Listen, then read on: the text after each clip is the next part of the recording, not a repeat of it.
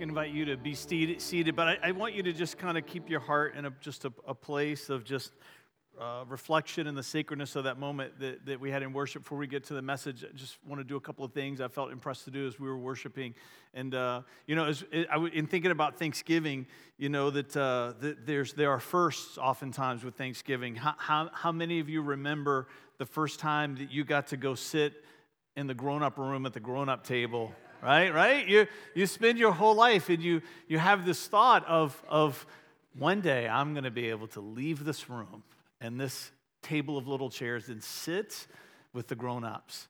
And I don't know about you, but then the first time you do that, you're about 10 minutes into the meal and you're thinking, I wish I was still in the kids' room, because they're a lot more fun than these old, serious, grumpy people that are in here. Sometimes firsts, they build up with such anticipation and expectation, and then when we get there, it's a little bit anticlimactic, right? But then there are some firsts, and when you step into those moments, you experience what Ephesians 3:20 says, which is exceedingly abundantly above all that you could ever ask or imagine. And as we were worshiping, I had such a sense that there might be some people here tonight, and you would and maybe you've had this thought recently, is that you have never in your entire life had people stand around you and pray for you. That as you look back over the story of your life, you've never experienced a moment where you stood and people gathered around you in a moment of prayer. Now, I know this might ask you to take some risks. I know this might ask you to be conspicuous, and people, right, being conspicuous goes against our human nature. I get it. I understand that. But we want to be a church that doesn't miss the moments. I loved what Tara said in that when she invited people to come to the altar, right? Is that she said, we don't want to be in a hurry to miss the moment that's in front of us. And I just had such a sense. It could be that you're visiting from out of town, and this moment is for you, right? That God's changing up the order of our service just for you. So I'm not going to ask you to do anything else. I'm going to tell you what we're going to do before we do it, before I ask you to step into it. You with me? So I'm just going to invite you to stand in a minute, and if you stand, that people around you are going to gather around you, and then I'm just going to pray for all of us at the same time. We're not going to ask you to go anywhere, do anything, share anything, have a conversation, but I just had such a sense in worship. There was at least one person here tonight. You've never felt what it's like to have people stand around you with hands on your shoulders in a moment of prayer. So if that's you, I'm just asking you for you to stand where you are. I'm going to put my hand up here so I can see. If you're here, just stand where you are. Come on. I know somebody's here. Are you? Yes, ma'am. I see you back there. Somebody else. There's a couple of people in the back. Anybody else? There you go. Come on. I know there's some people here. It takes somebody to stand before somebody else does it. Anybody else? Come on, there's 3 people in the back there. Let's have some people make their way to them. Anybody else? Don't miss this moment. This is your window. Don't be afraid of being conspicuous.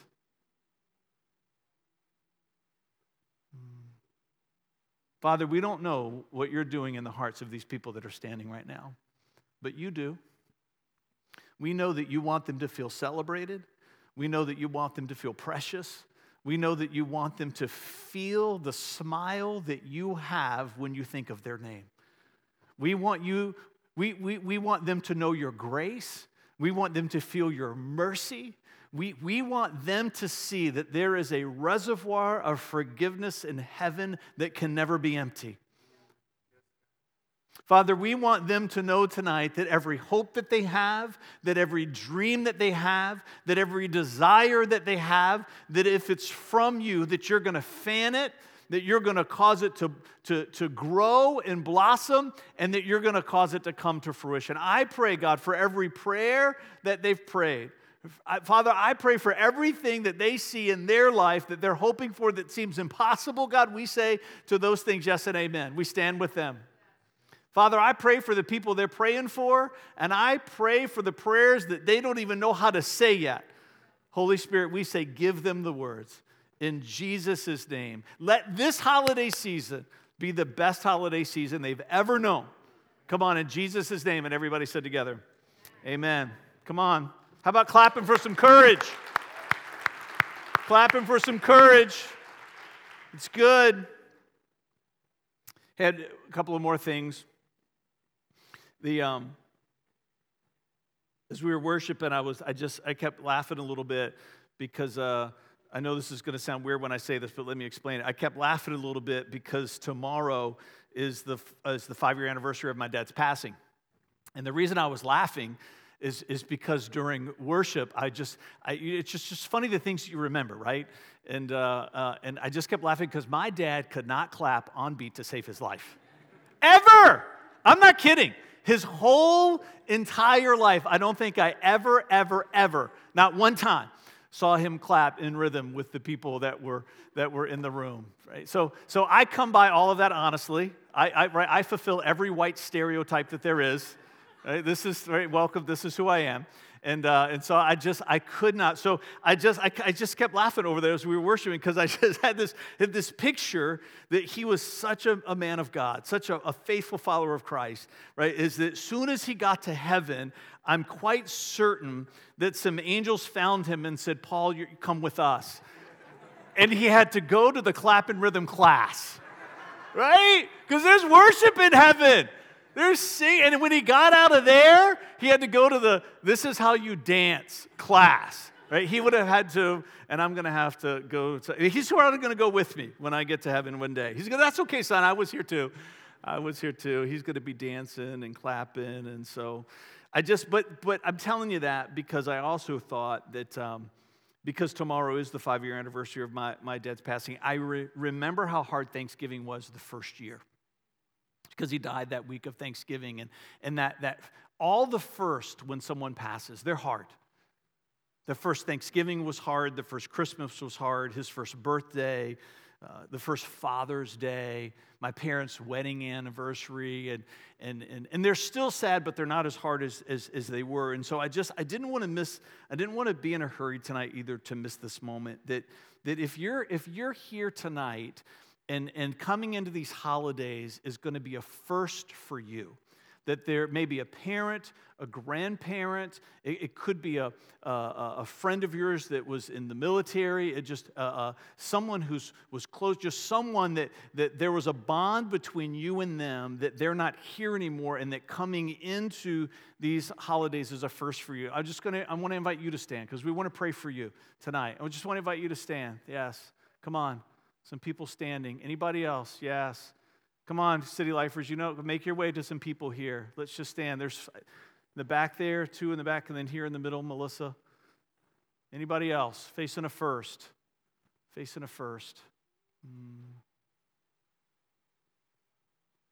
God, we know that there is a comfort that you bring that is nothing like anything that this world has to offer us. We know that there's comfort that we find in people. We know that there's even comfort that we find in moments like this with people standing with us.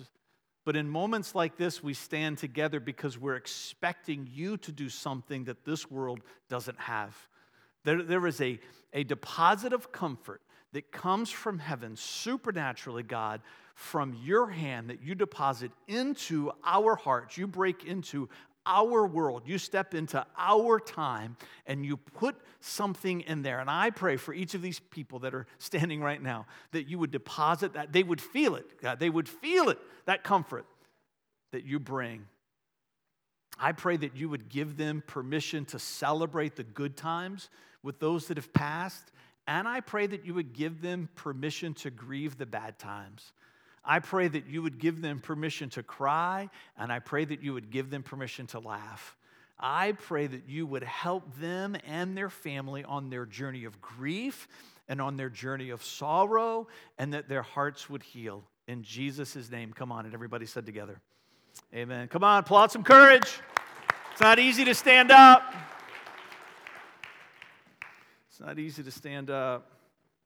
Today's Chris House's birthday, so we're going to call him right now.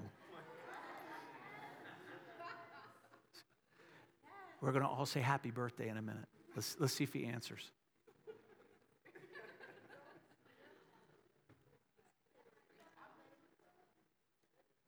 He's probably thinking, why is Fred calling me at 6 o'clock? He should be preaching.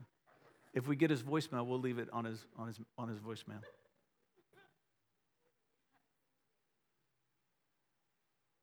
Wow. He's got a lot of rings before his voicemail kicks in. Either that or he has my number blocked. All right, go.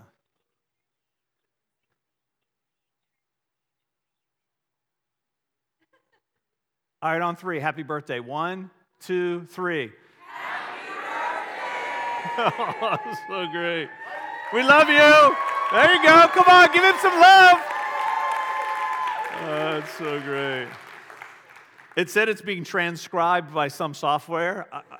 It's gonna, right? How is that going to come through? Yeah, it's so great. That's so great. He's probably going to text me in a minute. Why are you?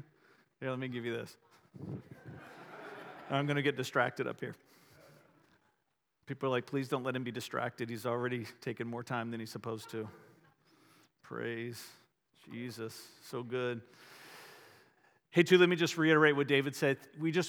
This church is the most generous church. It's amazing, right? It's so amazing. And so I just want to reiterate just a big thank you from us. $11,000, really, it's the threshold. It marks the halfway point for our goal. We believe that at least $25,000, if not more, is going to come in for this giving campaign, and specifically for the painting of the outside of the building. And so, again, I just want to echo his thank you. I just want to say it again. You guys are awesome. You guys are awesome. So thank you for your generosity. We're in this sermon series, if you're visiting, called WhyDoBe. We've been in it for several weeks.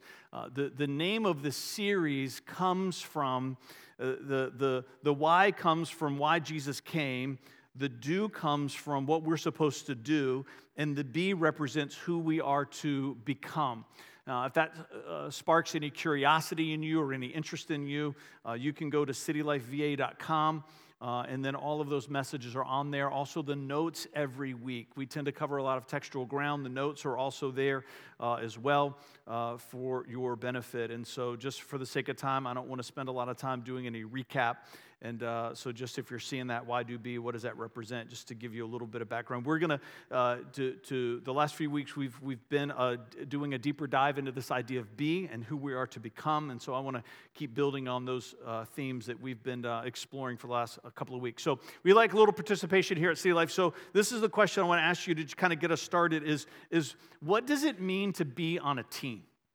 So raise your hand and I'll point to you. And what does it mean to be on a team? It could be one word. It could be a phrase. What does it mean to be on a team? To have a role. It means to have a role, yes. Somebody else. What does it mean to be on a team? To follow, yes. Synergy and effort. Synergy and effort. Accountability, responsibility. Anybody else back here? What does it mean to be on a team? This guy's getting baptized soon. Come on. Avery. Trust. Yes. Humility. Compromise. One goal. Anybody else in the middle here? What does it mean to be on a team? What does it mean to be on a team? All right, I see some hands up here in the youth section. Come on. What does it mean? Cooperation. Nice. There you go. What does it mean to be on a team? Anybody? Sure. Say that again. Play your position. Respectful. Anybody else back? All the way in the back, Alexis? Be supportive. Stan? Common goal. Anybody else? Pedro, welcome back from Hawaii. All right. Hey.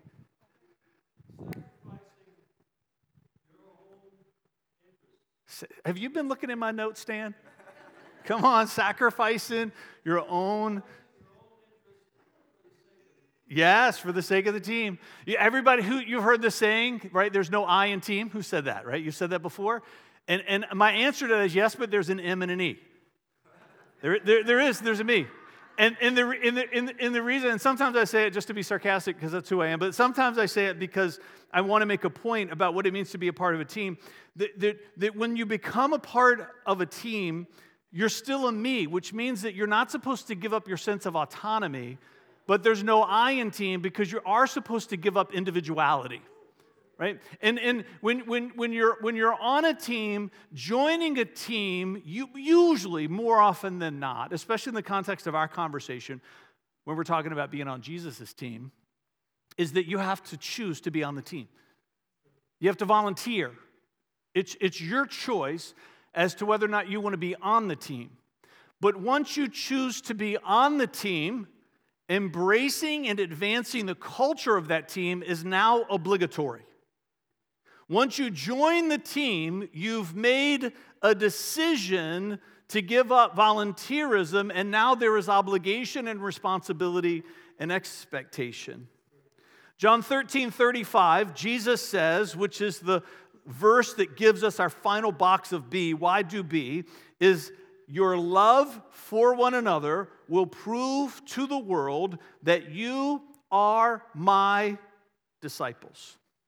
When Jesus tells us to have love for one another, he's telling us that being on his team will require us to love in ways that is uncommon in the world.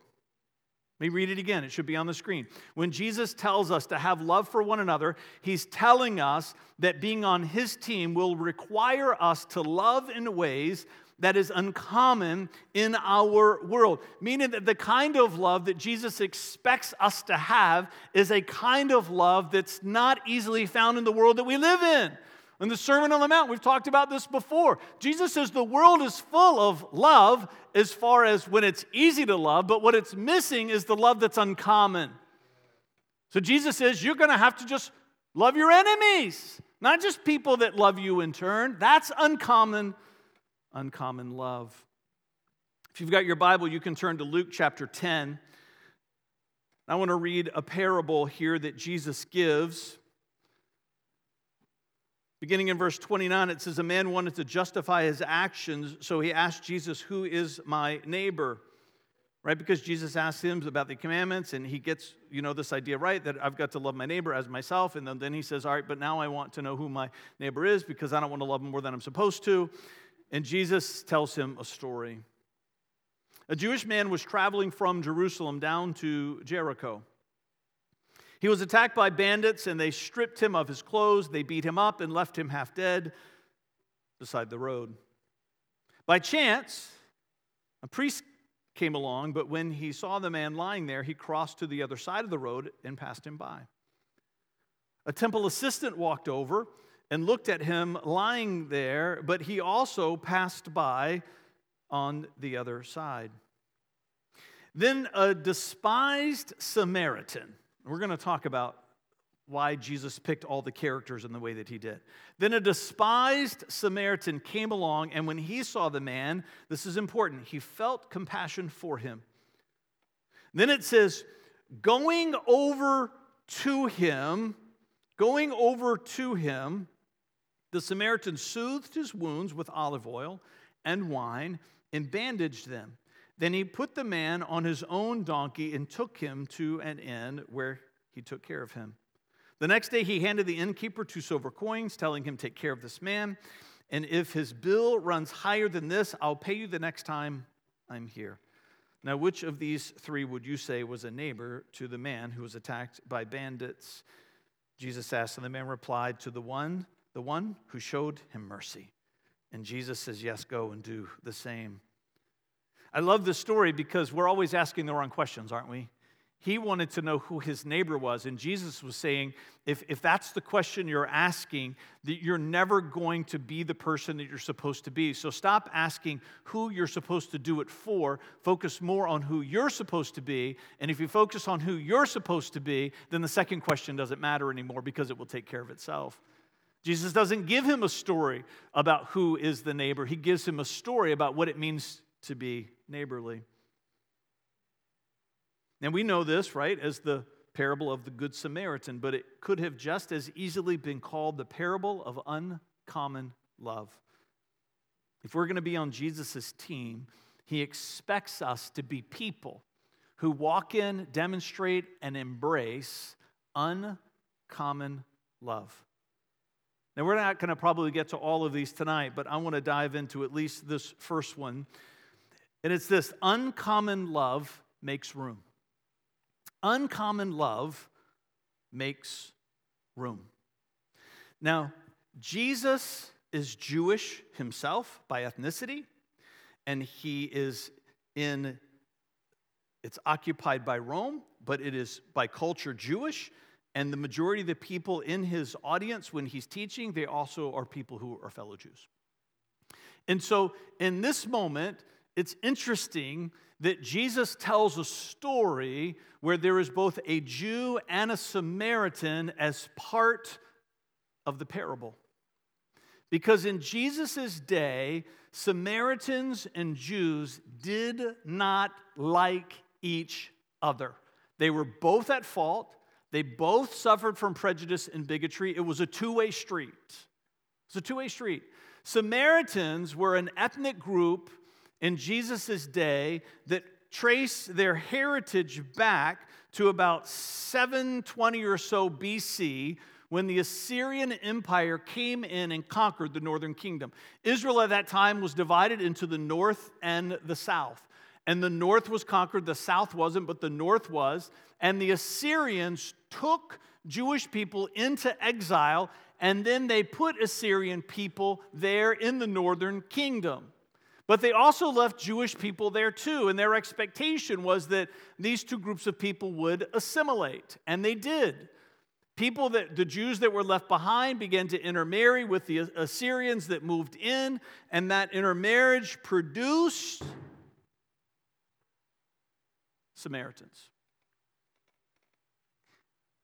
So the Jews looked down on the Samaritans because they saw them as people who forsook their ethnicity by intermarrying with foreigners, which was forbid according to the Mosaic Law.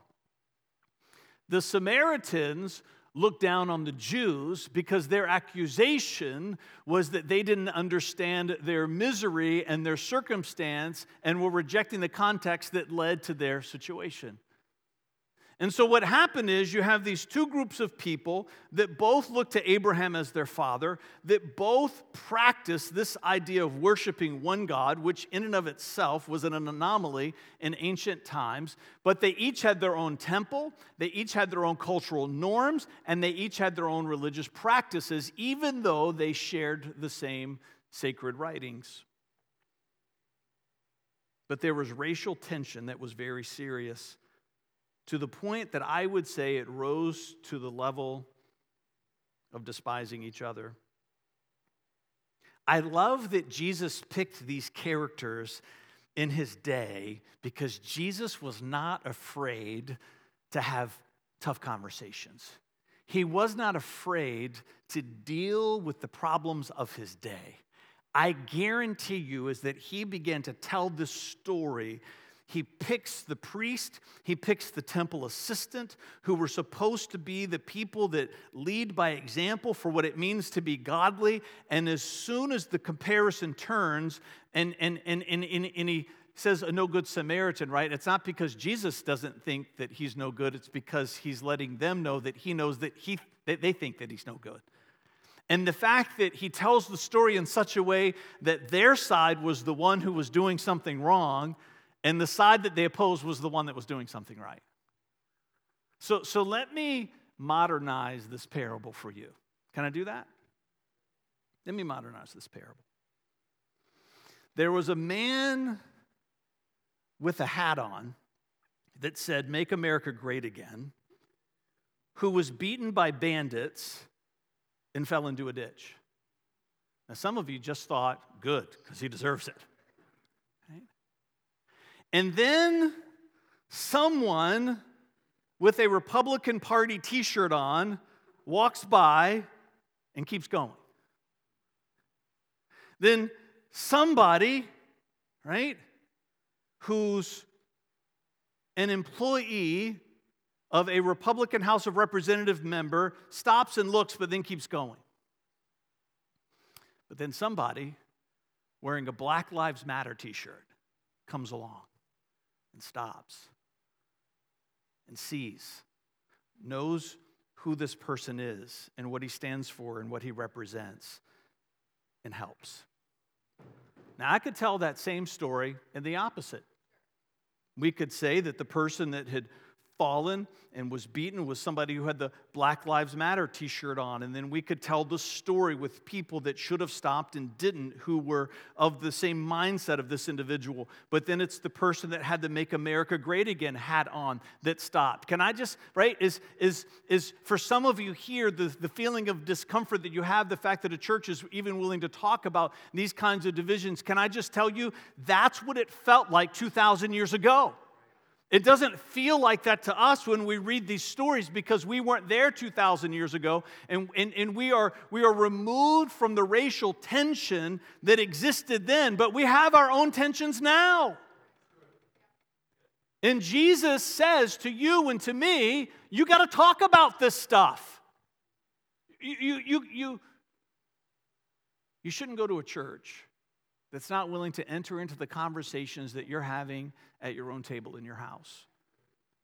You shouldn't go to a church that's not willing to have the kinds of conversations that you're having with your own friends around the water cooler or when you're on break.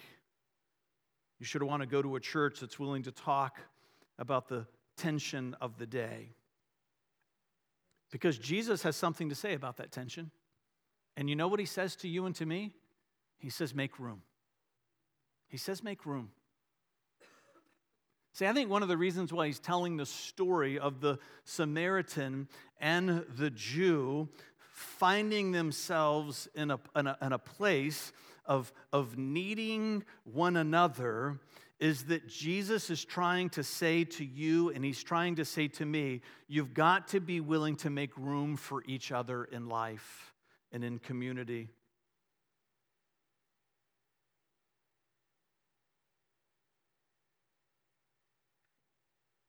So let me ask you a couple of questions. Are you making room for the possibility that people that you don't like or prefer are just as godly as you are? Yeah. Are you making room for the possibility that people that you don't like or prefer are just as godly as you are? See, I believe that churches suffer from something today. You're going to give me that other mic? How about this guy on the running sound tonight? He's doing, come on, I know. He's good looking. I bet he looks like his father. He looks like his dad.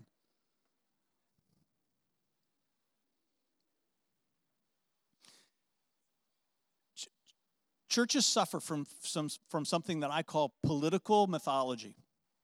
It's mythology because it's false. And I believe, let's just talk about two churches in particular. Let's talk about the white church and the black church.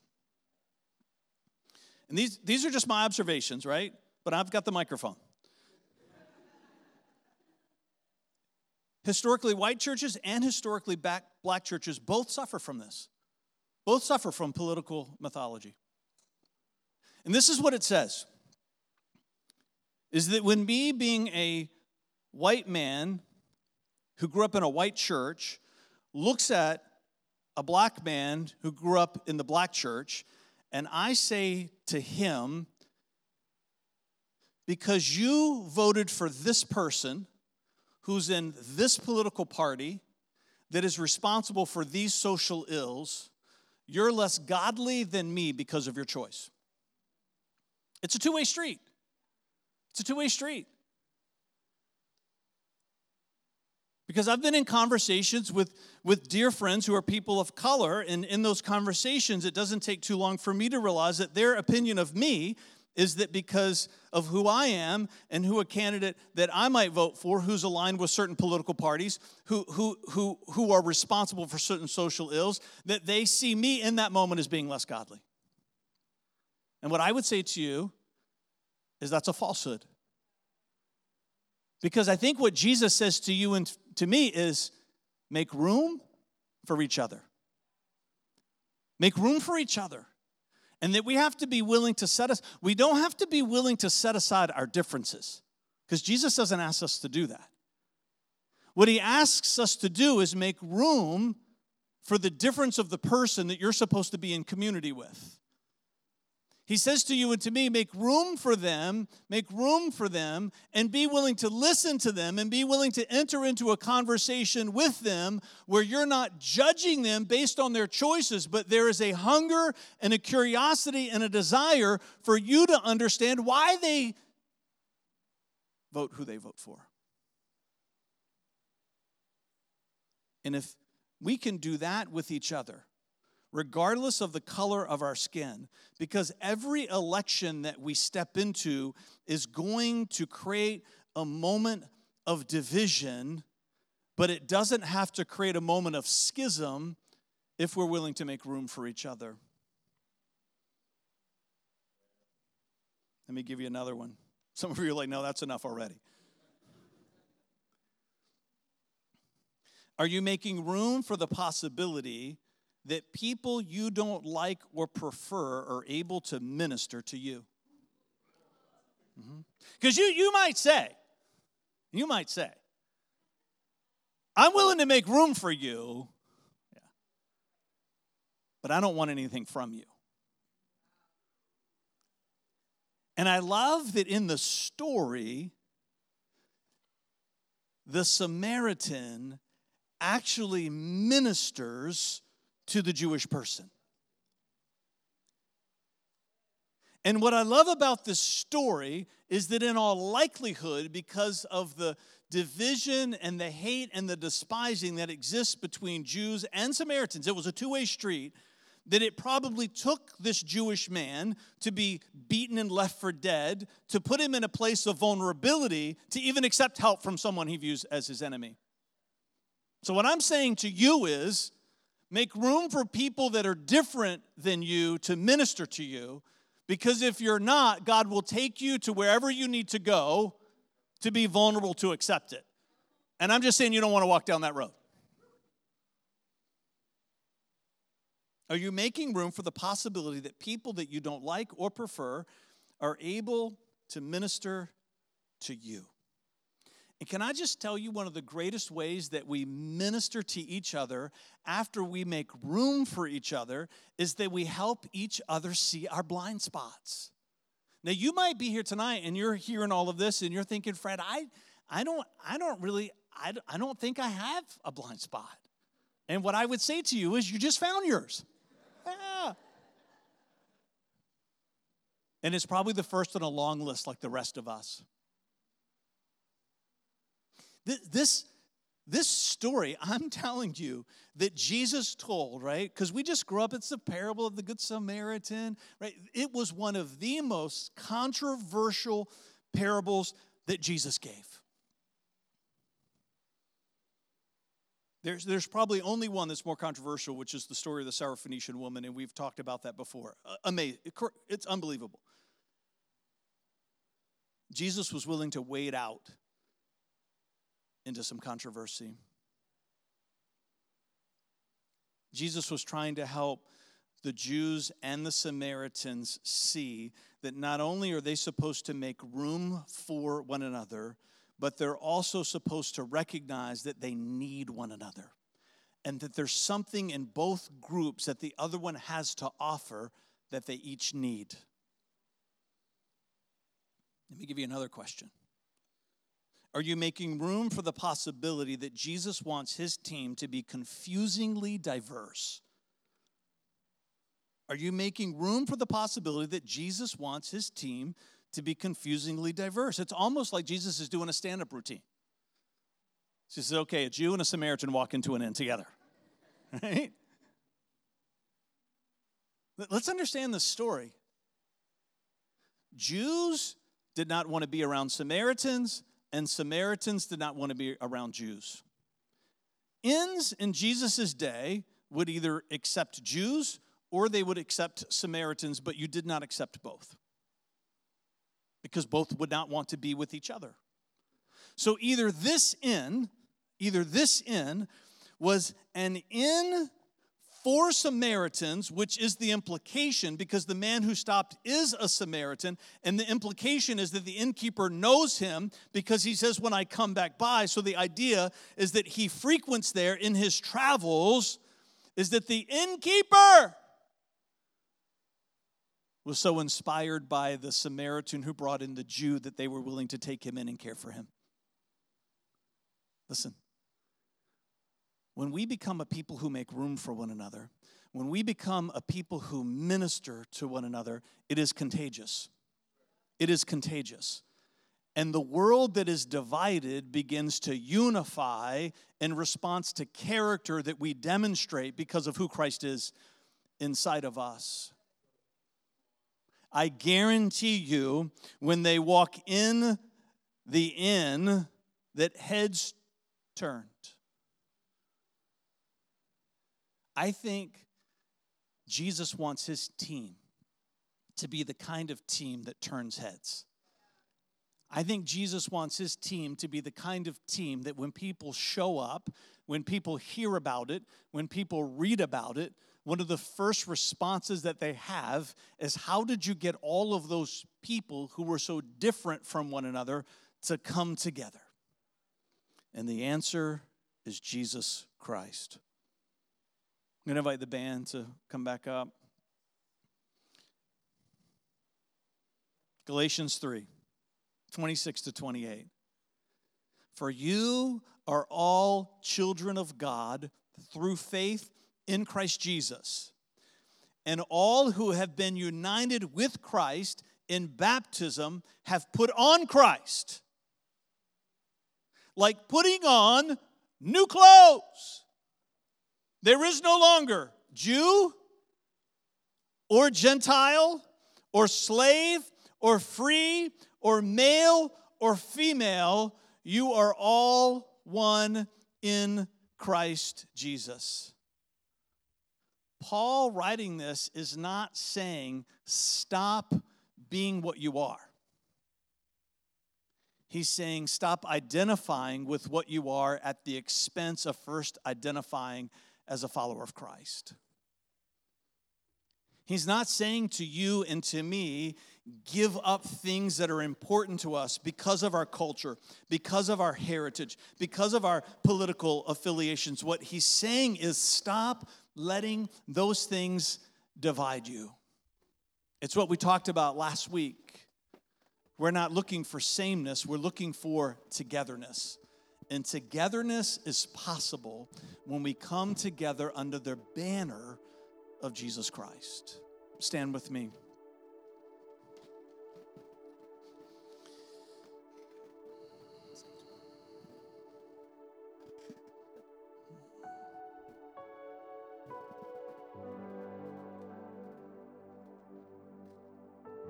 Father, I think about all the conversations that parents are going to be having with their children over the next couple of days about eating the rest of the food on their plate if they want to have dessert.